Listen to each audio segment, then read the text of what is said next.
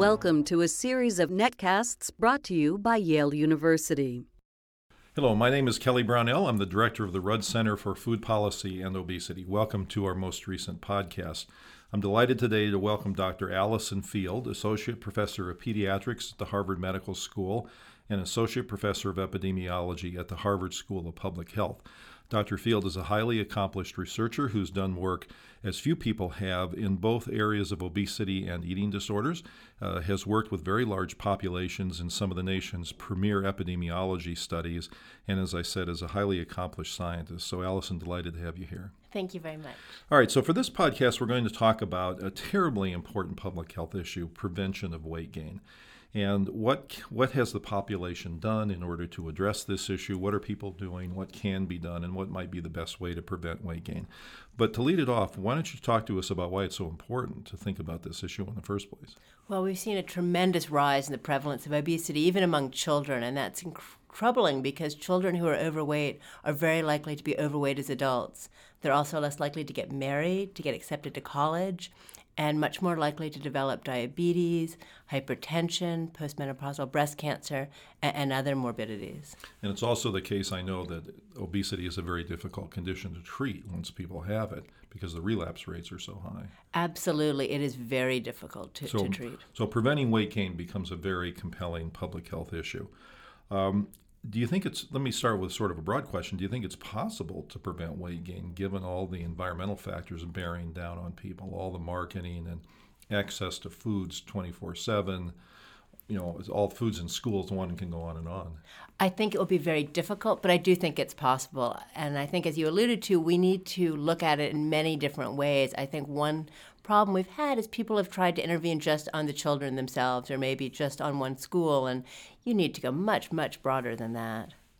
Well, it's nice to hear an optimistic note that you believe it can take place. I do too, if the proper things are done. So people have been getting conflicting advice about what they should do about weight that comes into play when people are trying to lose weight, but also in the context of preventing weight gain. Can you give us a sense of how big of an issue that is and how many conflicting pieces of advice there are? There are so many, and they change over time. So for a while, everyone thought it should be a low-fat diet. Then people thought it should be a low-carbohydrate diet. Now a lot of interest in a low-glycemic load diet. Others of us think it's just calories. If you take in too many of them, whatever their type, it's a problem. Some people think it should have more fruits and vegetables. There are a lot of pieces of conflicting info out there. And then, of course, there's the physical activity part, which can bring its own set of conflicting pieces of advice. It's very true. There are people who think it's not helpful at all, and others of us who think it's really fundamental to include physical activity in any weight control approach. Well, one of the things I admire you for the most is that you've taken on this important issue and tried to bring some science to it so you can actually have some data to back up claims about what might be helpful in prevention of weight gain. So can you give us a sense of the kind of studies that you've done on this and what populations you've chosen to work with? Certainly. We have several cohorts. We have the Nurses' Health Study, which was started in 1976. There are 121,000 registered female nurses, and they've been followed every other year since then. We have the second nurses cohort, the Nurses' Health Study 2, which is 116,000 registered female nurses who've been followed every other year since 1989. And to put that in context, many researchers are happy if they have a sample of 100 or 200 people, much less 100,000. So this is an enormous resource. We're very spoiled, and now we have the cohorts of their children. So we have 17,000 of their children in the Growing Up Today study who we've been following for over a decade. So in the context of these studies, how have you addressed this issue of prevention of weight gain? Well, we've looked at the children over time, and we look repeatedly at their weight, same with their mothers, and look at their weight changes over time and look at their dietary practices, look at their beliefs about exercise, how important it is or is not. Looked at whether or not they're dieting, and looked at their dietary intake, as well as if they are engaging in unhealthy weight control behaviors, and see how that predicts their subsequent weight changes. And can you highlight some of the most important findings from that? Certainly. We find that physical activity is incredibly important. In fact, that girls who exercise at least 5 times a week gain significantly less weight, about 2 pounds less over 4 years than their peers. We find that diet in and of itself is not enough to control weight, whether that's a low-calorie diet or a low-fat diet. It really needs to be combined with exercise. which nicely actually matches our recommendations we make for people. So it's nice to know the science supports those recommendations. I think based on our data, I would suggest frequent exercise with limiting portions. It's not so important exactly what someone's eating, just eating less of it is probably very helpful, particularly if you match it up with some physical activity. Can you speculate on why exercise might be so important in this context? I mean, given that we're talking about prevention of weight gain, there's, of course, the obvious thing that exercise helps burn calories, but could there be other things active in that whole picture? Well, I think there's several things. One is that if you are physically active, you're going to build more muscle mass. So then no matter what you're doing, you're burning more calories. So that's helpful. Hopefully, you're actually then going to be able to not have to deprive yourself so much of what you're eating because you're burning more calories through exercise, and nobody likes deprivation. So, and no one's very good at deprivation. So if you're physically active, it's going to be a little easier to stay with whatever diet changes you've made because they won't need to be so drastic. Now, you've made an important distinction between physical activity and being inactive and how they're not necessarily the reciprocal of one another. Can you explain that concept? Certainly. Physical inactivity is the time that someone spends, let's say, watching TV or just hanging out on the couch. It's not the flip side of how active you are. In fact, you could be very, very active, such as I can go out on a training run for 3 hours and then sit on the couch and watch 2 movies in a row. And that day I'm going to be super inactive and super active. So they are completely separate constructs. Okay. Another advantage potentially to the physical activity is that people are not engaged in sedentary behavior at that time, like watching television, where they might then go to the refrigerator to eat, be exposed to food marketing messages on TV that themselves may want to make people eat. Does that make sense as a possible benefit of the activity? Absolutely. I'd never thought it makes a lot of sense. I think a lot of what we know about the downside of watching TV is that all these messages, not only to eat unhealthy foods now, but to then go to the store and buy them when you're there later. So being active, you're not exposed to any of that. So you made a very powerful point that physical activity has to be part of the picture. Turning to the food part of it, what do you think about the issue of adding good foods into the diet, and what do you think that would do to the intake of foods that are less healthy? That is, if you, say, get people to increase their fruit and vegetable consumption by 20%, or let's make up a number, will that necessarily displace the unhealthy foods, or will it just add on calories that are already in the mix? It's a really good question, and I think one that has not been addressed enough in public health. We need people to substitute. So if we're getting them to eat more fruits and vegetables, it needs to be instead of eating other foods that aren't as healthy. Right now, a lot of times we just recommend to people eat 5 servings a day of fruits and vegetables.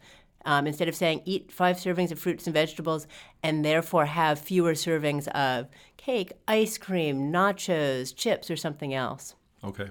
One thing that you have studied in this context is snacking. What have you found with that?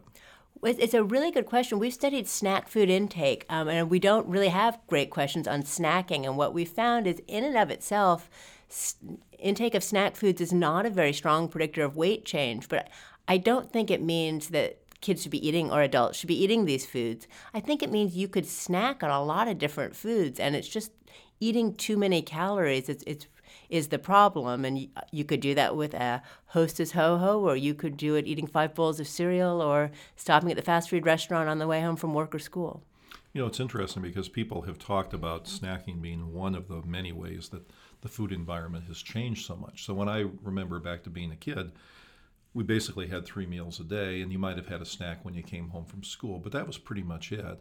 And now with food available all day long in schools and vending machines in workplaces and, drive-in restaurants everywhere, there's just so much food availability. So snacking really has taken on a more prominent role in the diet, hasn't it? It absolutely has. We have food available 24/7, and I do think that's one of the biggest problems that we have. We also have just the whole concept of what it is to have a meal. So you don't have families who are sitting down together. People are just eating throughout the day, and I think pretty unaware of what they're eating throughout the day. Where does sugar-sweetened beverages fit in this picture? It's one of the most consistent findings as a dietary predictor of weight gain that the kids who drink soda gain more weight. So I think if we were to target one area of diet to intervene upon to try to limit weight gain, it would be sugar-sweetened beverages.